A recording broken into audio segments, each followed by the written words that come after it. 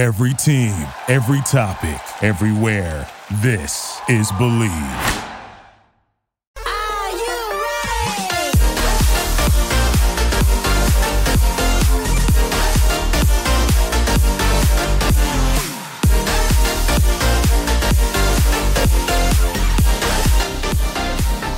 What up, what up? This is Believe in Rutgers. We are back. At Alex Tuchon is here. At Ryan Cunningham is here. Joining us as a guest host. At _JPO is here. We are chopping like we've never done before. It was a huge weekend for the Scarlet Knights, traveling to Michigan State for the beginning of the new Greg Schiano era.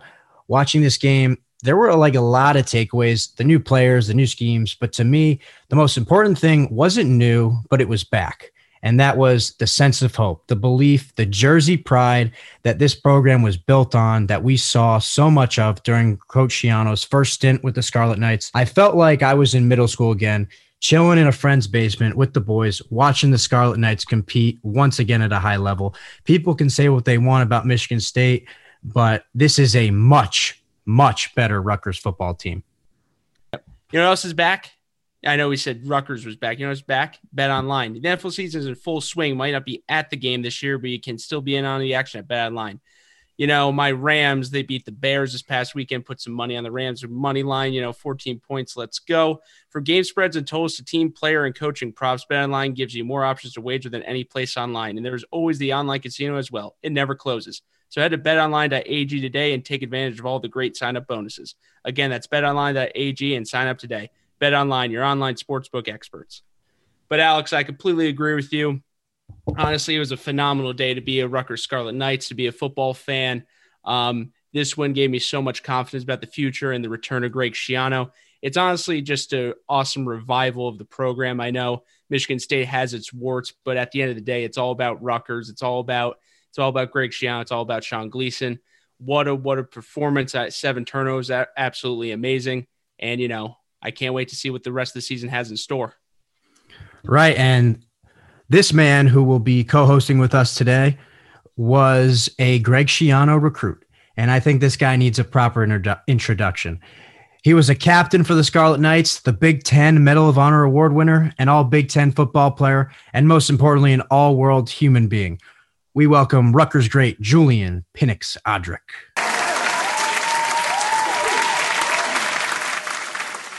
What's going on, Jules?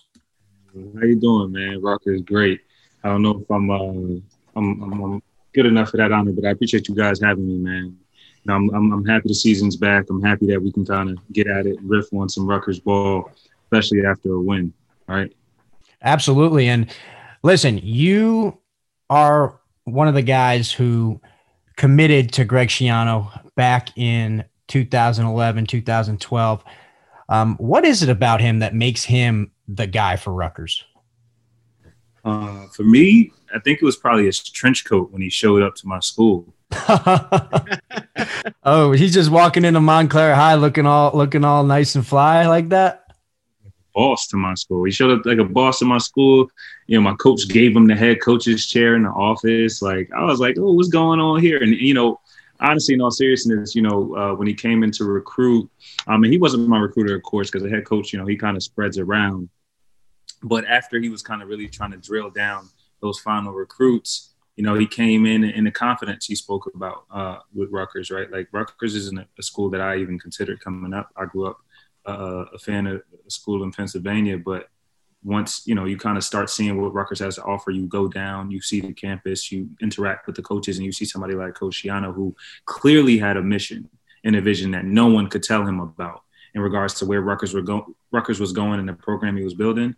Somebody like me who has a lot of pride in being where I'm from, it was a no-brainer. It wasn't quite that easy in the process, but looking back on it, I definitely don't regret my decision. And in the it's so interesting you say that, because I mentioned in the opening statement about just feeling like you're in middle school back in 2006, 2007, even 2010 and 2011, and a couple years in between when Rutgers went to 5 or 6 straight bowl games. You just felt like we had a chance to win the game, and you just felt like the Jersey pride, and you just like, that's your team. That's our team. Yeah, man, 100%. And, you know, we spoke about it last year, and, you know, even when Coach Schiano was named head coach, you know, thinking about what would change the most, and especially in his first year as Coach Schiano's, you know, new regime or new era kind of approaches, what changes the most? And honestly, a lot of people want to talk about the scheme. We played the Rutgers team was better from the moment he was named head coach, because of the hope they got, because of, you know, what the media thought about them, what the kids thought about themselves, what they thought they were getting. I mean, if you looked at the reception Coach Schiano got at the Hale Center, that in itself, that type of energy is what's going to propel you to the next level. So I think the team got better before they even touched the field. You know, you talk about hope, you talk about touching the field and understanding that you can go out there and punch somebody in the mouth and at least give yourself a chance. I think that's going to be, you know, something that this Rutgers team is going to be not surprised at, but it's going to be new for a lot of these guys coming onto the field on Saturday and feeling like you have a fighting chance. And I think sometimes it's just that is enough to push you over the edge. Now, obviously, in this conference, you're going to need a little bit more, but that hope he restored, you know, to Rutgers Nation, quote unquote, just understanding that everybody was like, look, we want this to happen. You know, win, lose, or draw, we're all behind this, you know, and it's not like a split decision. I think that's going to be really strong. I couldn't agree more. And probably the most visual thing that I even saw, you know, at the end of the day, obviously you can have the greatest scheme in the world. It comes down to effort and energy. When I watched the Rutgers games, watched the highlights, it was all about energy. They punched Michigan State in the mouth from the first snap and throughout the entire game. That was all, and that's all it took. So at the end of the day, even though they're a young team, they have all these new players, these new transfers, they came out ready to play, and Michigan State didn't know what to do with them. They had they caused 7 turnovers, which is absolutely unheard of. So it was just great to see an absolute just different energy than compared to the last couple of years that Rutgers football has been playing with. No, word up, man. I mean, and that's really it. I mean, we saw a little bit of it last year when Coach Nunzio kind of took over, because you get that new spark, that new energy when you just have a new regime. You don't really know what's going on. You don't have so much pressure. Now, obviously, they still lost games, but you did see a different energy about the guys playing, you know, feeling like they had a sense of hope, feeling like there was new breath breathed into this program. And so, you know, when you got hope, man, that's one hell of a thing. I mean, we see those momentum shifts within games, but when you could see it season to season, when you have a regime change, when you have everybody behind it, it's definitely a different monster. And it seems like that is the most important thing. I mean, we've mentioned it so much, but when you look at the history of this program, it seems like with all the teams in a lot of different sports, from soccer to basketball to lacrosse to, you know, baseball to wrestling, it seems like, you know, they all have that Coach Schiano Jersey pride, tough, like, why not us mentality. And it's beautiful to see, and it's beautiful to be a part of. I know that. And I think not only are those kids feeling like, hey, we're a part of this, but it rubs off to the fans. I mean, even us as alumni and even people who live in New Jersey are jacked up about this crap. Like, I'm talking to friends of mine who didn't even go to Rutgers, and they're like, yo, how about the Scarlet Knights the other day? Like, let's go Rutgers. Let's go Jersey. And because Khalif, one of my good friends from Montclair, Khalif Herbin, played at Temple. Absolute legend. We were talking the other day. He is. Shout out to Leaf. We were talking the other day, and he was like, yo, what about Rutgers, bro? He's like, look, man, it's like, obviously I went to Temple. He's like, but, you know, being from Jersey, like, I always want to see, you know, Rutgers do good, you know, because obviously it's mostly Jersey guys. I got a lot of pride in my state. He's like, so honestly, it was good to see them take that W. So it was good hearing that from him. But to your point, like, you know, it brings, you know, kind of that energy back up. And it's so contagious, and you really start to see the type of reach this program has around the state. And football is a sport where fans and just like a whole area being bought in can really help the team on the field and can lift a community through tough times. And it's quite beautiful. And, you know, throughout the history of the program, the only person who's ever been able to do that for whatever reason, because there's been a lot of different coaches who have been the coach for Rutgers, right? But Coach Schiano has been the only one pretty much for the most part who has been consistently successful. And that's not necessarily anybody's fault, because you look at coaching, it's a difficult profession. And there's a lot of reasons for why you're successful and why you're not successful that are completely out of your control. I mean, you look at Bill Belichick not being successful in Cleveland. Like, it's hard to be a coach. And I think, that is what's so special and so awesome about Coach Schiano, is that this is what he does, and it's hard to explain, and it's hard to like be like it's this or that, but you just look at it and it's one of those situations where it's like he has it. Well, there are just some guys that are just right for different types of situations. I think it just comes down to Greg Schiano is the right guy to coach Rutgers football. You know, Rutgers is always going to be, even though that we don't want it to be, is always going to look at as almost like an underdog school. And Greg Schiano is basically like an underdog guy. He's extremely tough. He makes his teams extremely tough. They fight every single whistle. Even if the Tampa Bay Buccaneers, even though it was only there for 2 weeks, people were diving at people's legs, when the other teams were taking knees. So I think his demeanor and personality is just perfect for the state of Rutgers. It's perfect for Rutgers football. And you can just see the energy that he brings every time he's on the sidelines. Yeah, one last point to that, even though, I played for Coach Kyle Flood and Coach Ash as well, when Coach Flood took over, we essentially kept the same philosophies as Coach Schiano, in regards to trust, belief, and accountability, and charge for family, all those different concepts. We kept the same, and even our defense. So the defense they're running now is what we ran for the first 4 years, and it was actually pretty interesting. Obviously I coached, or I played under Coach Rob Smith, Coach Frazier, and so, Coach Panagos, though it wasn't under Coach Schiano, but, I can see where, the kind of the DNA of where this program is going. And it's exactly that, man. It's hustling through the whistle. It's, look, you're not going to always be the biggest and the strongest and the most talented, but we're going to sit in here and fight. And that's what that defense, at least, is built off of. But again, you don't want to put the horse or the carriage before the horse, but no. Right. Now really let's talk more about that defense causing 7 turnovers. That was awesome to see. From a schematic standpoint, they couldn't figure out that tilted nose with specifically number 50, Julius Turner. Yeah, what is it about that defense that makes it so difficult in the trenches to game plan for? Because we clearly had the schematic advantage watching that game. Well, I think the defensive coaches will tell you first there's a lot to clean up, but that defense is really interesting, right? So you have, your 1V position, which you're seeing, you have your 3 technique position, you're having your 4I position, which is head up on the tackle, and then you have a rush end, which is R. Now, this is a defense we saw for the 4 years Coach Schiano left before Coach Ash came.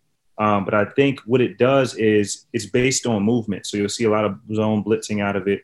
The way that the 1V and the rush end are tilted, and they're built like that. So what they do is set edges. So and then we saw a lot of that from Julius Turner on Saturday. They're able to get vertical, set edges. They're not able to get reached, and they're able to stop the offense from going one direction or the other, and then turn it back to the linebackers and the rest of the D-line who are hustling to the ball. And so it's a zone blitz scheme, but again, when you're playing it the right way, it's definitely hard to block, and it's a little bit more odd than straight up 1 technique, 3 technique, 2-5 techniques you'll see on the defensive line. Because Julius was taking up 2 guys like every single time and freeing up the linebackers and other defensive players. And it just seemed like he was really, I would say, probably one of the defensive players of the game.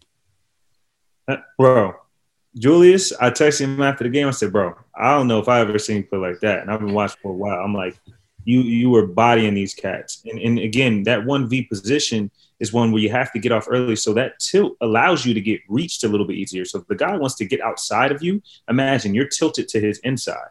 So if he wants to hop step or reach step to get around you, it's a lot easier. So you have to get off fast. And I think Coach Schiano mentioned it in the post-game presser about, the different guys that have been out of the Joe Giacobbe's of the world, the Ramel Meekins of the world. Oh, 2 legends right there, dude. I am so happy you just mentioned those guys. No, 100%, man. Joe is the best, and so is Meeks is still in the building as an academic advisor. But when you have those short, twitchy guys, putting them at that 1V is not only imperative because that's what you need to be at that position, but it definitely gives you an advantage because it's not what you're used to, the big, 6'3", 6'4", 300-pound cat who can't really move and you expect him to take up space. These guys are on the move. And I look at that as like, that's great coaching and that's great like philosophy for these guys to follow. But I also look at that as like, that's like just using the strengths of your guys. And Coach Schiano, like, let's be honest, he inherited a really tough situation. I mean, some people call it like, a dumpster fire type situation. However, he's not focusing on what can't these players do because let's be honest, Rutgers doesn't recruit at a national level yet. They will. He's focusing on what can they do. And that's Julius Turner, not a very big dude, but like, what can he do really well? And that's like, it's just so awesome to see. I think that another point is that they forced 7 turnovers. Obviously, every single game, they're not going to be able to do that. But when you watch the turnovers, one of them was a muff punt. But those other 6 turnovers, they were looking like Charles Tillman out there. They were peanut punching. They were stripping the ball. They were doing like very good fundamentally things that, sometimes turnovers are lucky. But those turnovers, they actually forced. It wasn't just that, the Michigan State gave them the ball. Yeah, I mean, you saw and even the muff punt, it takes you being down there in the right position to recover it, right? Hustling down on the field. And that's not always a given, right? Especially when we're talking about college football. You're talking about a team who's been through a lot these last few years and really has to relearn how to, play hard. And it's not for lack of coaching. I mean, Coach Ash is a great coach. Guys on that staff are great coaches, but, it's different when you can galvanize a group. And I think it takes a certain kind of combination of things to do that in New Jersey, right? Specifically. But to those turnovers, you're right. Guys were stripping balls. Guys were honestly just in the right position. Mm-hmm. It was a couple of those picks. There were a couple errant throws, right? But at the same time, being in the right position is most of the battle. And sometimes you'll make a Superman play, but when you're in the right position is really the first one to make a mistake. And it's the first game of the season. Michigan State has a new regime in after Coach D'Antonio's out of there. So they were bound to make mistakes. And if you're there to capitalize on them, you look like Rutgers did on Saturday. So, again, I'm not going to call them the Legion of Boom quite yet. But being in the right position is half the battle and really hustling. And I'm glad because that's going to give those guys hope to continue to do that.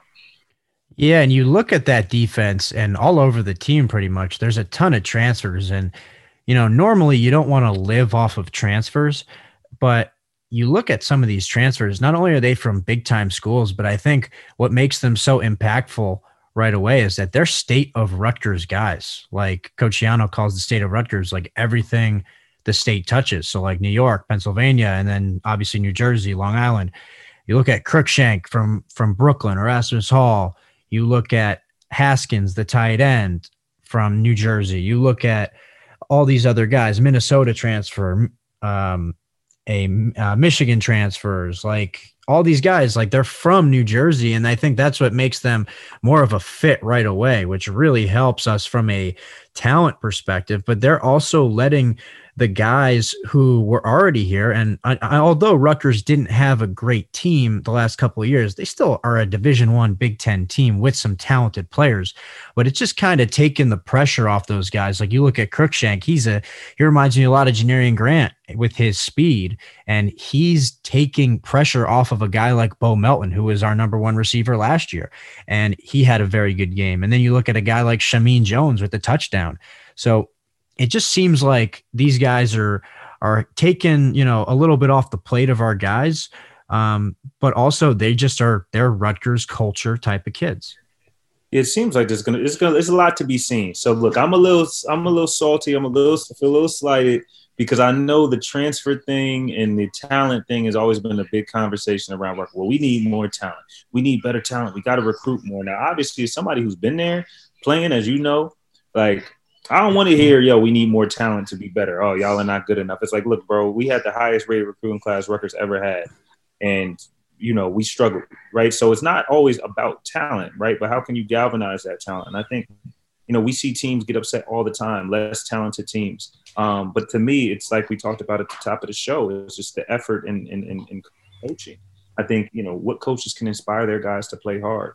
what coaches can inspire their guys that their way works. Because not only it's not that the coaches are perfect, but it's like if you get everybody on the same page and at least believe in the same thing, you'll give yourself a chance. And I think where these transfers are coming from speaks volumes as well. You know, these are programs that have seen success. There's programs that have talent. And so what you're seeing also is, you know, guys who've been around it and want to follow it and create it at Rutgers. And I think it's extremely important to start the season with a win too. Just because, you know, you start that season with a loss and, you know, all this new talent, you know, does the new talent really work? Are the guys actually as talented as they say? These guys are busts, you know, Coach Schiano. So, you know, I think it was really important, you know, but I think more than that, even, you know, though the transfers are talented, I think more than that is going to be the attitude they bring and what the coaches will instill in them. And going back to the transfer thing, Noah Vedral was named the starter. Obviously, Alex and I, we did a huge Rutgers quarterback preview. You know, I know that we were thinking maybe Art would get the job, but yeah, I was shocked. I was shocked. I mean, I was shocked. Yeah, but at the end of the day, my initial impression with him is that he was pretty good. You know, he's a good runner. You know, he can make plays outside the pocket. But I think the most important thing about him is that he was almost like a game manager. He didn't really put us in compromising positions. Obviously, he did throw a pick six. But at the end of the day, like, he ran the offense well. He put us in positions to be successful. And he didn't kill us at the end of the day. Obviously, 7 turnovers forced by the defense helps. But I think Noah Vedral is a good starter, and I think he's a good quarterback for the Rutgers system. You know, not going to put us in compromising situations. Yeah, and even the decision not to go with Art, right? And the way they played the game, you can tell probably by Art's skill set and what he's going to do the best, why they went that direction, right? We saw a QB draw for a touchdown. We saw a lot of zone read. We saw a lot of rollout, mobile stuff, things that are like, look, we're going to get this guy on the edge. He could run. And I think when we think about the Big Ten football and what we're seeing among offenses around, that is the way to go. You know, the 5-step drop, that quarterback is a little bit obsolete, not to say that Art doesn't have multiple talents. But, you know, Vedral seemed to be, you know, more suited, at least from what we've seen with Art. Now, we also know that the offensive line struggled last year, so that might be a reason why the coaches want to get him outside of the pocket and on the move. But like you said, he limited mistakes. That was one of my notes I had. I said the kid just didn't make a lot of mistakes. Like, that's all it was. It just didn't throw the game away. And then when you have Pacheco on the ground and, you know, you can throw some short passes and keep the chains moving, you got a chance, man. I'm going to say one thing about Pacheco. Obviously, you know, this is a ridiculous comparison, but the way he runs almost reminds me of like Adrian Peterson. The dude just runs angry. He just is going to, like, you know, get in people's faces. He is going to run people over. He just runs hard. And I love the attitude. I love the effort that he gives. Obviously, you know, he's not Adrian Peterson, one of the best running backs of all time, but the way he runs just reminds me of it. And I think that's a great attitude to have. Oh yeah. Yo, he was as advertised, I think. And honestly, he was better than advertised. In our preview, we kind of wanted to see him become more of a pass catcher, and he answered the bell. Only 15 catches in 2 years at Rutgers. I think he had 3 or 4 catches last game. And the rest of the backfield certainly did their job. And Pacheco, he was kind of our bell cow to get those tough yards. And I think when you look at this offense, one of the things that I didn't expect, and I don't think anyone expected, was Johnny Langen's goal line package. And he looked like Tim Tebow out there in 2006. Tim Tebow, we got Adrian Peterson.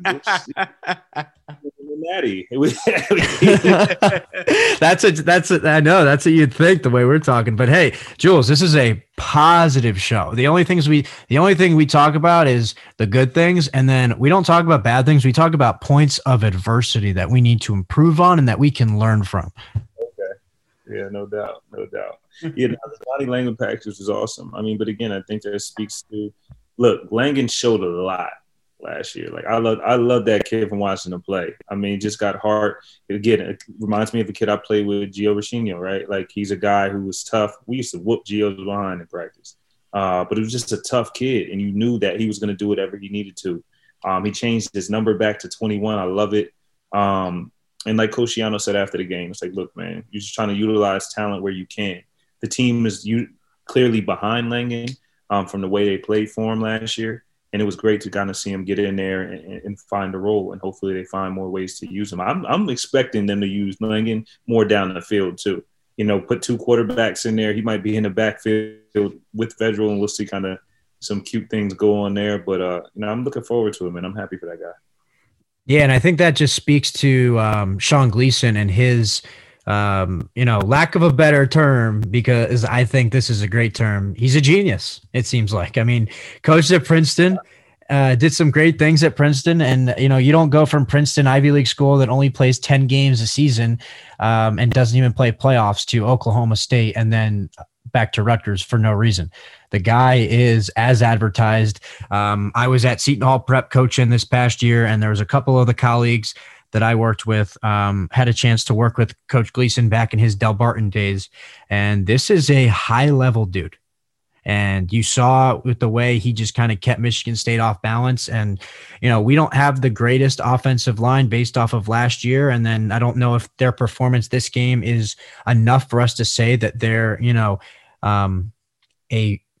like the Cowboys offensive line like of a couple of years ago, but they looked a lot better. And I think a lot of that is because Coach Gleason put them in situations to succeed. Yeah, man. I mean, with the Cowboys O-line, Adrian Peterson, and we gonna, and Tim Tebow, we got some good stuff here, man. I mean, call it excitement, what you want, but it was really good to see. And when you got an offensive line in your OC is not putting you in crazy positions. I mean, a lot of the time, all you have to do is really, play your position, do your job. I mean, when you got a guy like Vedral back there, when, who has a threat to run on either side, when they're running zone read options, what you're doing is splitting the defense essentially, right? And who's going to stay disciplined enough on the backside? Who's going to stay disciplined on the front side? And when you're doing that and you can kind of pause those guys for a little bit, you start to get your play action off. And then those offensive linemen have an easier time. Now, again, I saw a way more improved offensive line, but they just weren't letting guys through, running straight through like they were confused. And again, I think a lot of that has to do with the attitude. A lot of that has to do with believing in yourself. I haven't been to practice, so I don't know how these guys are getting coached up any different. But they look like a team that just, like, look, bro, I'm not going to let you run past me.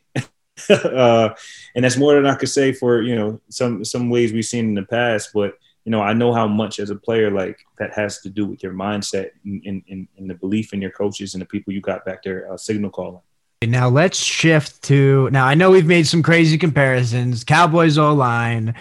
Adrian Peterson. Well, Adrian Peterson, Tim Tebow. And by the way, I didn't say they look like the Cowboys O-line. I said that they're not the Cowboys O-line, but they looked a lot better.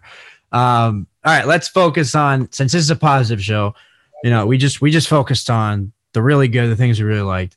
Now let's talk about the things that we need to improve on. The adversity we need to conquer.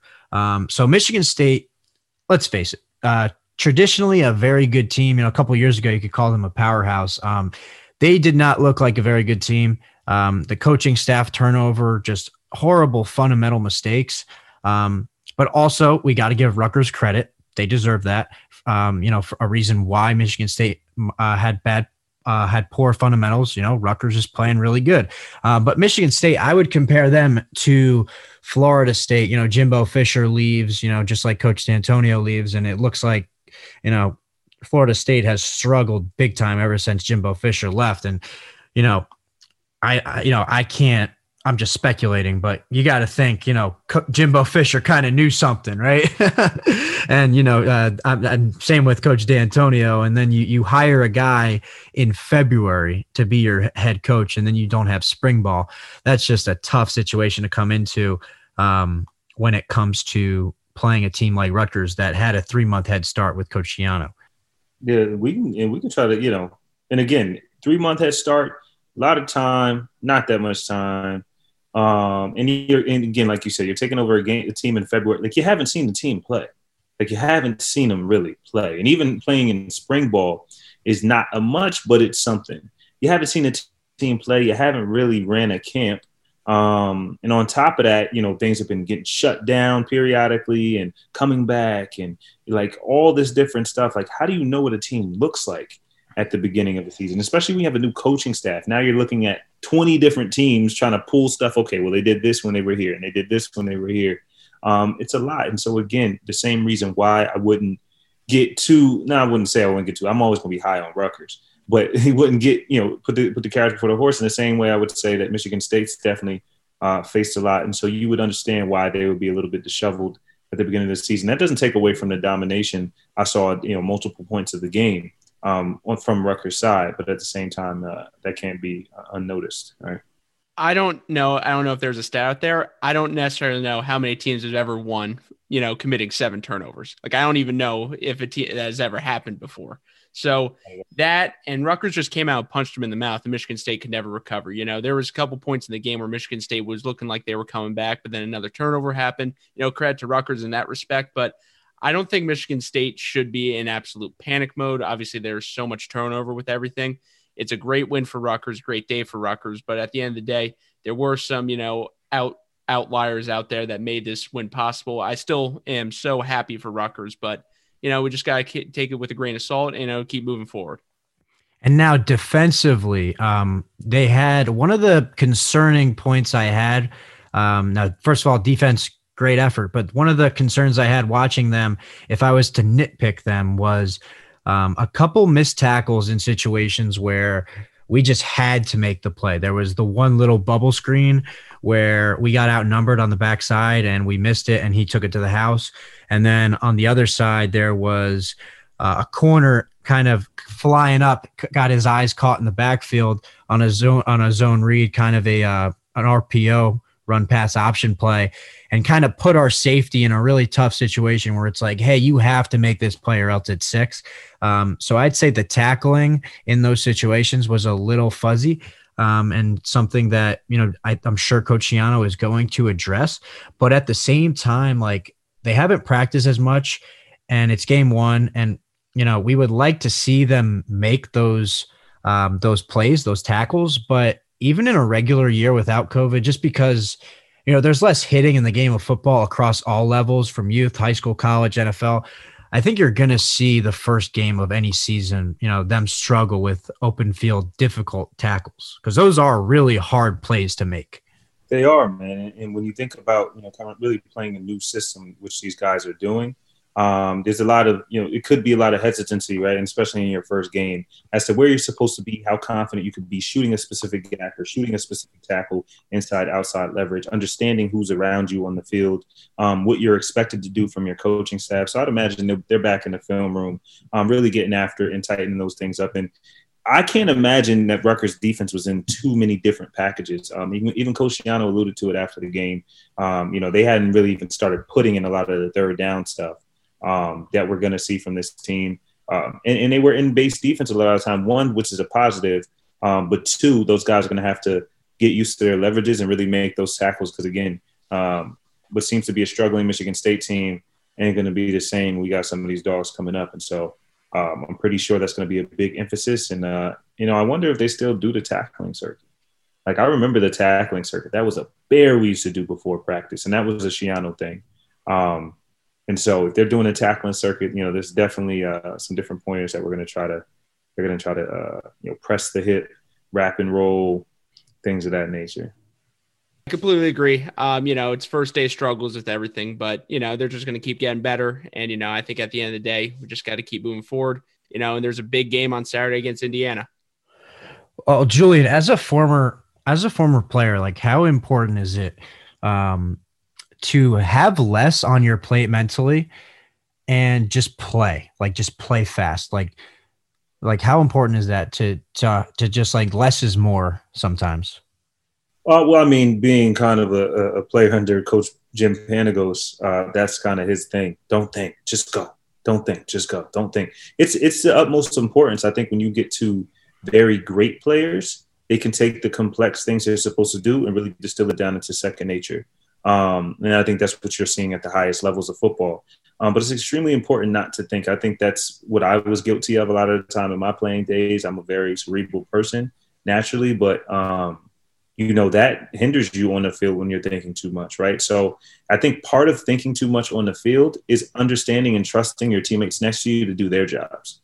I found when I made most of my mistakes is when I just didn't have trust in the guys around me, rightfully so or not rightfully so. I didn't know Like, and it's always one specific instance that pops out to me, and it was against Penn State and Saquon Barkley. And he's not one of those people who you can just jump out of a gap and jump back and he'll make you pay. And I had B gap, and he bounced it out. And what I didn't trust was my outside linebacker to be there. I'm like, this guy is good. He's going to bounce out. I left my gap.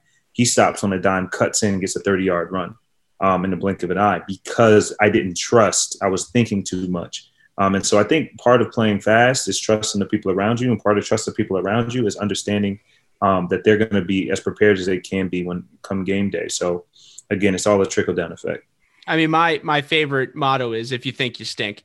Football is an extremely reactionary game. You just have to do your job at the end of the day. So the less that they can think and just play football, and I think that's what they did against Michigan State, the more successful it would be. Once you start having, as you were talking about, you second guess yourself, you have, cloudy judgment, that's when you make the most mistakes. So as long as they can, simplify everything and, they can just react to the play that's going on, I think they'll be successful. But when it starts getting too complex, they start thinking, that's when we're going to have trouble. No doubt, man. And that's the name of defense. Like I like that. But that's it. You want to play fast. You want to have 11 hats to the ball. And that's what I definitely saw on Saturday from this Rutgers defense. And again, I'm extremely, extremely curious. We haven't been able to see practice physically, but I'm really, really curious about how these practices are running and what those adjustments are, and I don't think it's any special sauce. I don't think it's anything, any Space Jam super juice. Yeah, I used to have like a bottle that said secret stuff like that. That's what I'm saying. Everyone used to look at me like I was nuts. That's what it is too, though, right? It's like, it's not really anything special. It was just water in the movie. And I think right now it's just getting people on the same page and people believing they could win. And I'm not going to say this is going to predict anything more for Rutgers, but it's a big improvement from what we've seen last year. Well, I think like through the good and the bad, like before this year, like let's be honest, we haven't had a winning record in the Big Ten, but I think, we've always competed with Indiana, Illinois, Purdue, Maryland. So I'm feeling, listen, I know we can't put the cart before the horse, but I'm feeling pretty good about our ability to get to that middle ground of the Big Ten. And I think that all Rutgers fans want is a competitive team. All they want is hope. And, the wins and the mission of getting to the top will come. And I think, will it happen this year? Probably not, but I'm not going to put that out of the question because I don't think you should ever do that for any team. Like, what kind of message would you be sending? But as long as we're competitive, man, like we're going to get there. And it's great. It's awesome. But let's transition to Indiana this week. Indiana coming off a huge overtime win against Penn State. Best game of the weekend. The ending of that game was absolutely insane. Yeah. Indiana is a very interesting team. 8 wins last year. And, they were seen as a pretty serious team coming into this year. 17 returning starters from an 8-5 team. Are they a team that's ready to take that next step? And how much of a challenge is going to be for the Scarlet Knights this week? I just going over just things that are preseason preview with Indiana, as you talked about, the 17 returning starters, 9 on defense. I went over the Penn State game. Penn State missed 2 field goals, but Indiana forced them to 3 turnovers. Penn State committed 10 penalties, first game of the year, you're going to really see that. But apparently this is the most athletic and talented Indiana team that there has been in 30 years. So they got talent all over the field. They are a really solid team. They're going to be good. And, even though they came off with a big win against Penn State, I think is not as good as people think this year. Steve Clifford is pretty good, but they're missing their best player, Micah Parsons, who opted out due to COVID. He's going to be a top 10 pick in the NFL draft. But at the end of the day, Rutgers just has to come back with the same energy they did with Michigan State. Indiana is a really talented team. They're a good team, but, they could be, flying a little bit high, just being, having one of the biggest wins in school history. So at the end of the day, we'll see what happens, but, they are a good team and we can't, take them for granted. 100%. I think if you look at that Penn State Indiana game too, And then, look, I'm serious to be a hater, but Penn State was making a ton of mistakes. Penn State looked, Clifford was sailing balls. Like you said, there were a couple missed field goals. They looked like they were uncomposed and just really weren't ready to play football. I mean, they looked like a really talented team, and through all the mistakes, were still there. Indiana definitely capitalized, but again, this nonetheless, they came out with a win against a good football team, or was expected to be a good football team coming into the season. So Rutgers is really going to have to tighten up and make sure, we got stuff going on. I think they'll be a more complex team offensively than what Michigan State was. But again, I think there's a lot of opportunity for Rutgers to really make a statement, put a stamp on a couple of things. And what you're also going to see is a team in Indiana who's 2 weeks into the season after not having a spring ball, after not thinking they were having a season. And so you're going to get that much better coming into that. So again, those missed tackles we saw from Rutgers this past Saturday are going to be amplified. And Indiana's defensive package are going to have, a couple more plays that we didn't see last week.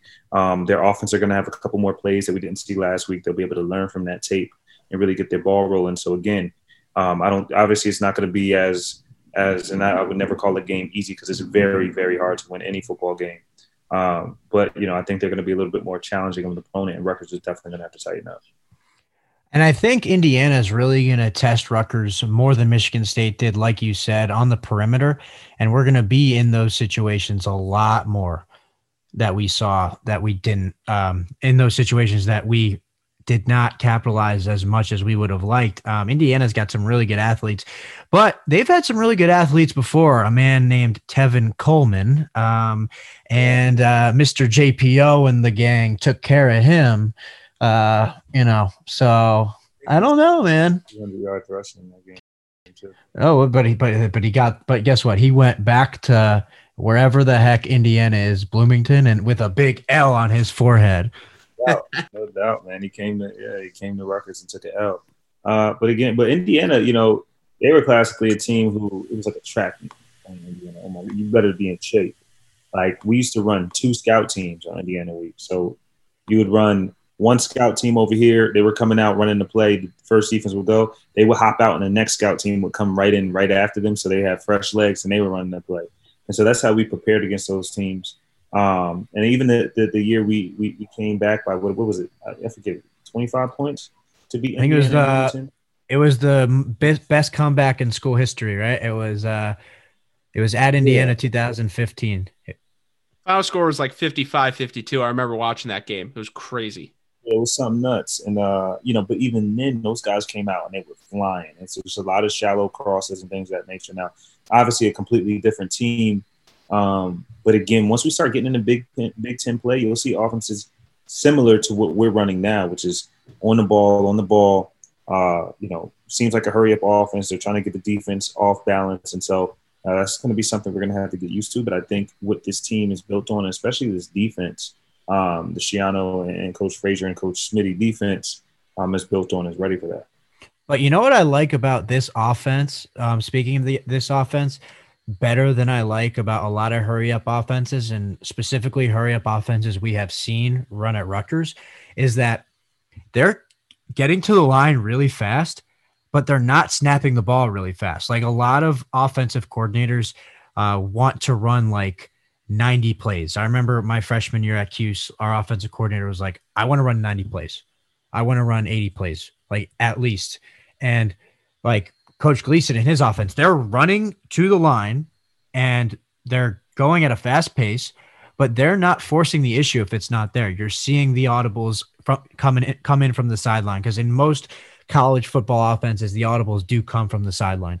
So you're seeing those, and they're taking more time than they would. Let's say, in Oregon, who wants to go 90, 100 plays.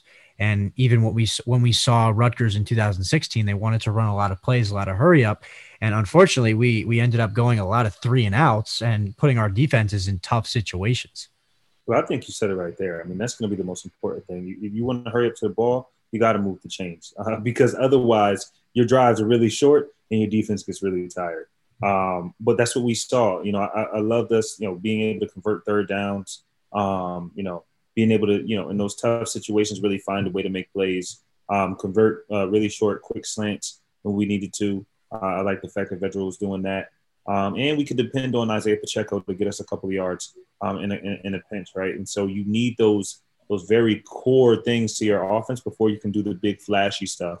You got to be able to convert a 3rd and 1, right? You have to be able to throw it on a 3rd and 1 every now and then, right? Because you can't play with a 10-man box and then they just know you're going to run, right? So you have to be able to throw it. You have to be able to keep them off balance in that way. And I like the play calling. I mean, I even like the play, the QB sneak that Reginald took at 23 yards for a touchdown or what have you. That was an offensive play because they weren't playing him in a spot, right? They were like, okay, cool. We're going to take this many people out the box. We're going to run everybody off. We're going to, they were watching the way that linebackers were flowing. They're like, look, there's some openings here. And when you're able to do that now, again, he's not Lamar Jackson, right? But at the same time, we got to make another NFL comparison before the end of the show. He's not LeBron. Still, I'm trying to.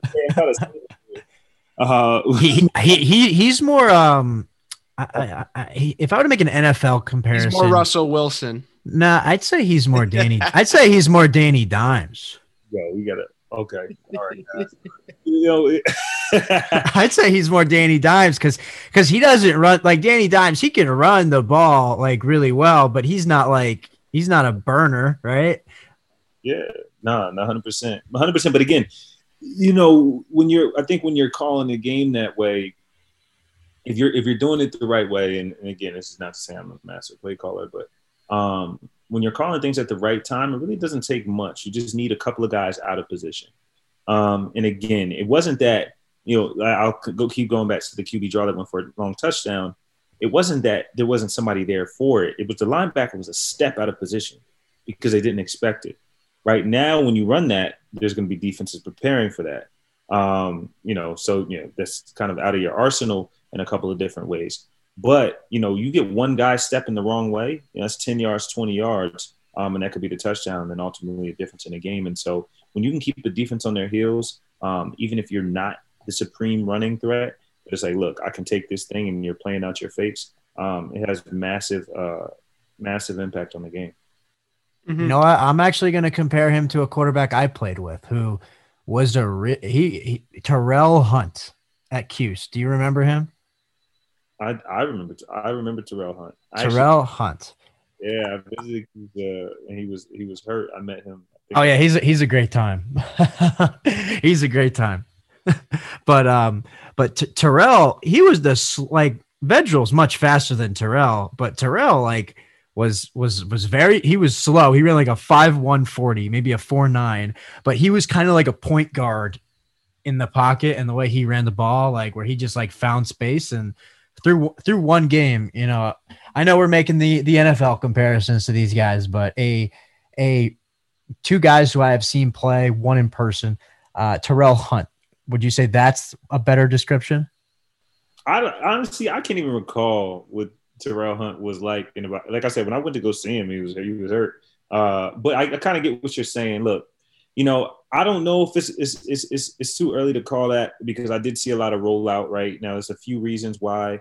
When you do a sprint out, when you do a lot of sprint outs or play action rollouts with a quarterback, you're trying to do a couple of things. You're trying to take the pressure off your offensive line, take advantage of an aggressive defense because we were able to run the ball early, but also cutting the field in half for your quarterback, right? You're not giving them that many options. It's like you don't have to read sideline to sideline when you're rolling out. You have a couple of options right in front of you, or you're going to take it off and run or throw it out of bounds. I mean, I think we were making it very easy on Vedral that way. Obviously, people are going to start expecting that. You're going to have to learn how to, not to learn, but you're going to have to start throwing from the pocket a little bit more than we've shown. But we also didn't need to. So I wouldn't, I wouldn't put him up there yet in regards to his mobility. But, like I said, you have to give credit to Coach Gleason and the play calling and making it a better time on those guys by putting them in positions to do good things. Yeah, I completely agree. I think at the end of the day, we just got to take care of Rutgers. I think we just got to execute. We just got to, trust Coach Gleason. We got to trust Coach Schiano, and I think we're going to be successful. Everybody just has to do their job. Nobody has to do more than they're asked to do. I know this is very generic football things, but if you watch obviously we watched the Michigan State game, everybody just did their job. Nobody really tried to do more than they were asked to do. And I think Greg Schiano and Coach Gleason and Coach Smith are gonna put all these players in the right positions. And, they're going to come out and there's going to be a ton of energy. They're going to play their butts off. And, that's the best we can hope for. So as long as they play hard, I think they definitely have a chance. But, Indiana is a good football team. Do you think that in your eyes, how can this season be a success? Like, would you rather have if we didn't win another game this year, but every game was competitive, would you rather that, or we win maybe one or two more games and a couple of those games are like blowouts? What do you think would be better for the Rutgers Nation? Oh, that's a trick question, man. You can never root for a loss. But honestly, man, look, and I'll be really frank, I'd much rather be in every game. Like, because there's some people out there tell you a loss is a loss. Mm-hmm. And having taken as many losses as I took, a loss ain't just a loss, and there's certain losses that you can live with. Because some people are like, man, I'd rather not lose a close game. I'm like, no, bro. I would much rather have a fighting chance. I would much rather be in those games. I would much rather feel like there's a couple of things I could fix and go back to the drawing board and really fight that next week. But I would never say, a win for the Rutgers season would be, not winning a lot of games. Of course. But I would say, from where the program has been in the past, mentally and emotionally, knowing what those guys kind of are going through, I think it's a giant step up to find yourself really competitive for the duration of the game and constantly making improvements and not making the same mistakes. And I think that's the most you can ask for the team. And I think that would be a success, though that's extremely vague. I want to see essentially a lot of what we saw on Saturday. And again, this isn't trying to put them up on a pedestal yet, but I saw a lot of just not forcing or not making simple mistakes. And again, and I keep going back to Coach Yano's interview after the game, but I really liked the stuff he had to say, which was, look, when you are playing, the first thing you have to do is not beat yourself. Like, that's it. Like, just don't beat yourself. And then we all know it's an avalanche once you start doing that. And then you'll see some of the blowouts that we've seen in the past. And those things aren't talent. We've seen a lot of teams with a lot less get beat by a lot less than we had at Rutgers. But most of that is mental. Most of that is emotional. And you want to know that you're going out there every Saturday. So I think a win for this Rutgers team is being competitive. I never want to see us lose. Right. Of course. I mean, I'm not a guy that wants to see us lose, of course. But I think a win for this, beat teams they're supposed to beat. I'm still of the belief that there's a lot of teams in this conference that we should beat. Like, there's no definitive roster or pass that says, there's no way you can beat this team. You talk about your teams like your Ohio States, Penn State going to have to show it to me. They already 0-1, so I'm not even going to put them on that list. You got your Michigans and Minnesota, but I don't think we play Minnesota this year. But you got your teams like those who are like, look, man, it's gonna be a fight. You're gonna have to get after, and you have to give them a respect. But nah, man, to be really long-winded, yeah, I think watching those guys play and compete is enough to say that there's an improvement. But it's in no way the goal. Mm-hmm. 100%. I completely agree with everything you just said there. I mean, of course, I'd want to win every single game, but I mean, just for me personally, as long as we're competitive in every single game, that's a huge step up, and that's an awesome building block to improve from and continue now the growth of the program. Yeah, you got to be close to win on the Hail Mary. Like, you gotta give yourself a chance. You gotta give yourself a chance, man. That's it. That's it. The people who could stick around and give yourself a chance. Those are the scariest teams to powerhouses, quote unquote. Now, Jules, to wrap things up, man, you were one of the best people, the best teammates I've ever had, a friendship and a person I really value in my life. Your advice means a lot to me, and I know it means a lot to a lot of people on this earth. What is the one piece of advice you would give to this current Rutgers team based off of your experience? You're a guy who went to 3 out of 5 bowl games in 5 years, was recruited by Coach Yano, played for Coach Flood, also played for Coach Ash. You've been on winning teams. You've been on losing teams. You've been on teams with great culture. You've been on teams with culture that isn't maybe what we would all like. What's the number one thing you would say to this Rutgers team? Do your job. I think a lot of the time, in my time, I took way too much energy and tried to make it into be a leader for the team, be an example, be the guy that steps up and tells the team, come on, guys, like be that guy. If I was to tell them anything, you don't have to be that guy. What you have to do is make sure you're doing what you do as best you can. I would say try to be the best player you can be. That's how you're a good teammate. And all the leadership stuff, those will point themselves out. Coach Parker always used to say, it's like, your best players got to be your leaders. And I think your best players ultimately become your leaders because those are the people want to follow. You don't want to listen to the guy standing up on the podium saying, come on, guys, rah, rah. And you don't even want to be like him as a player, right? And so the way you lead is by example and by action. You can show me better than you can tell me. So what I would tell them is really focus on you, set your goals way higher, and work harder. Work harder. When you think you're working hard, you're not working as hard as you could be. So work harder, stay down and do your job. Don't worry about everybody else. You don't got to be a leader. You don't have to have a C on your chest to set an example. And you don't have to give a cute speech to set one either. Do your job.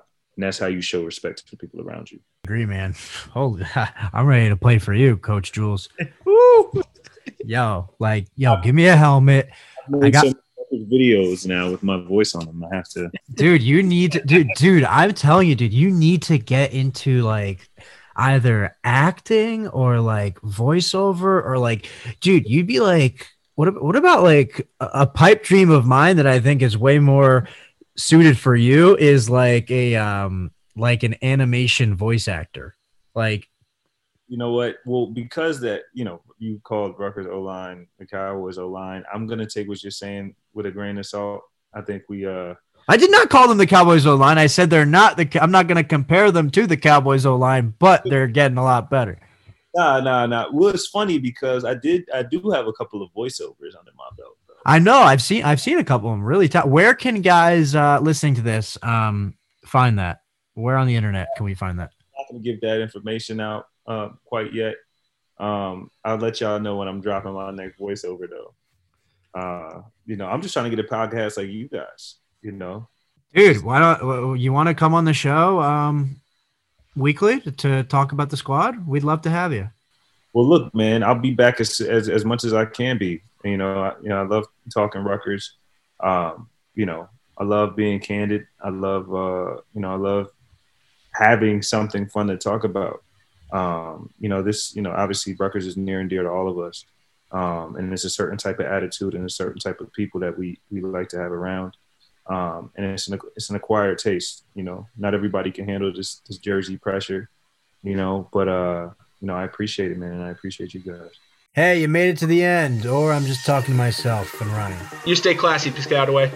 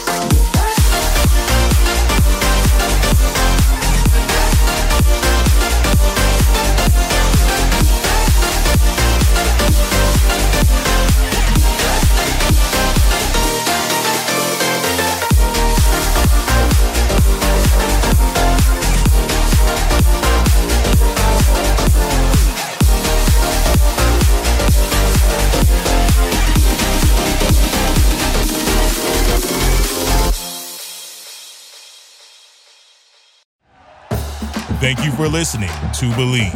You can show support to your host by subscribing to the show and giving us a 5-star rating on your preferred platform. Check us out at Believe.com and search for BLEAV on YouTube.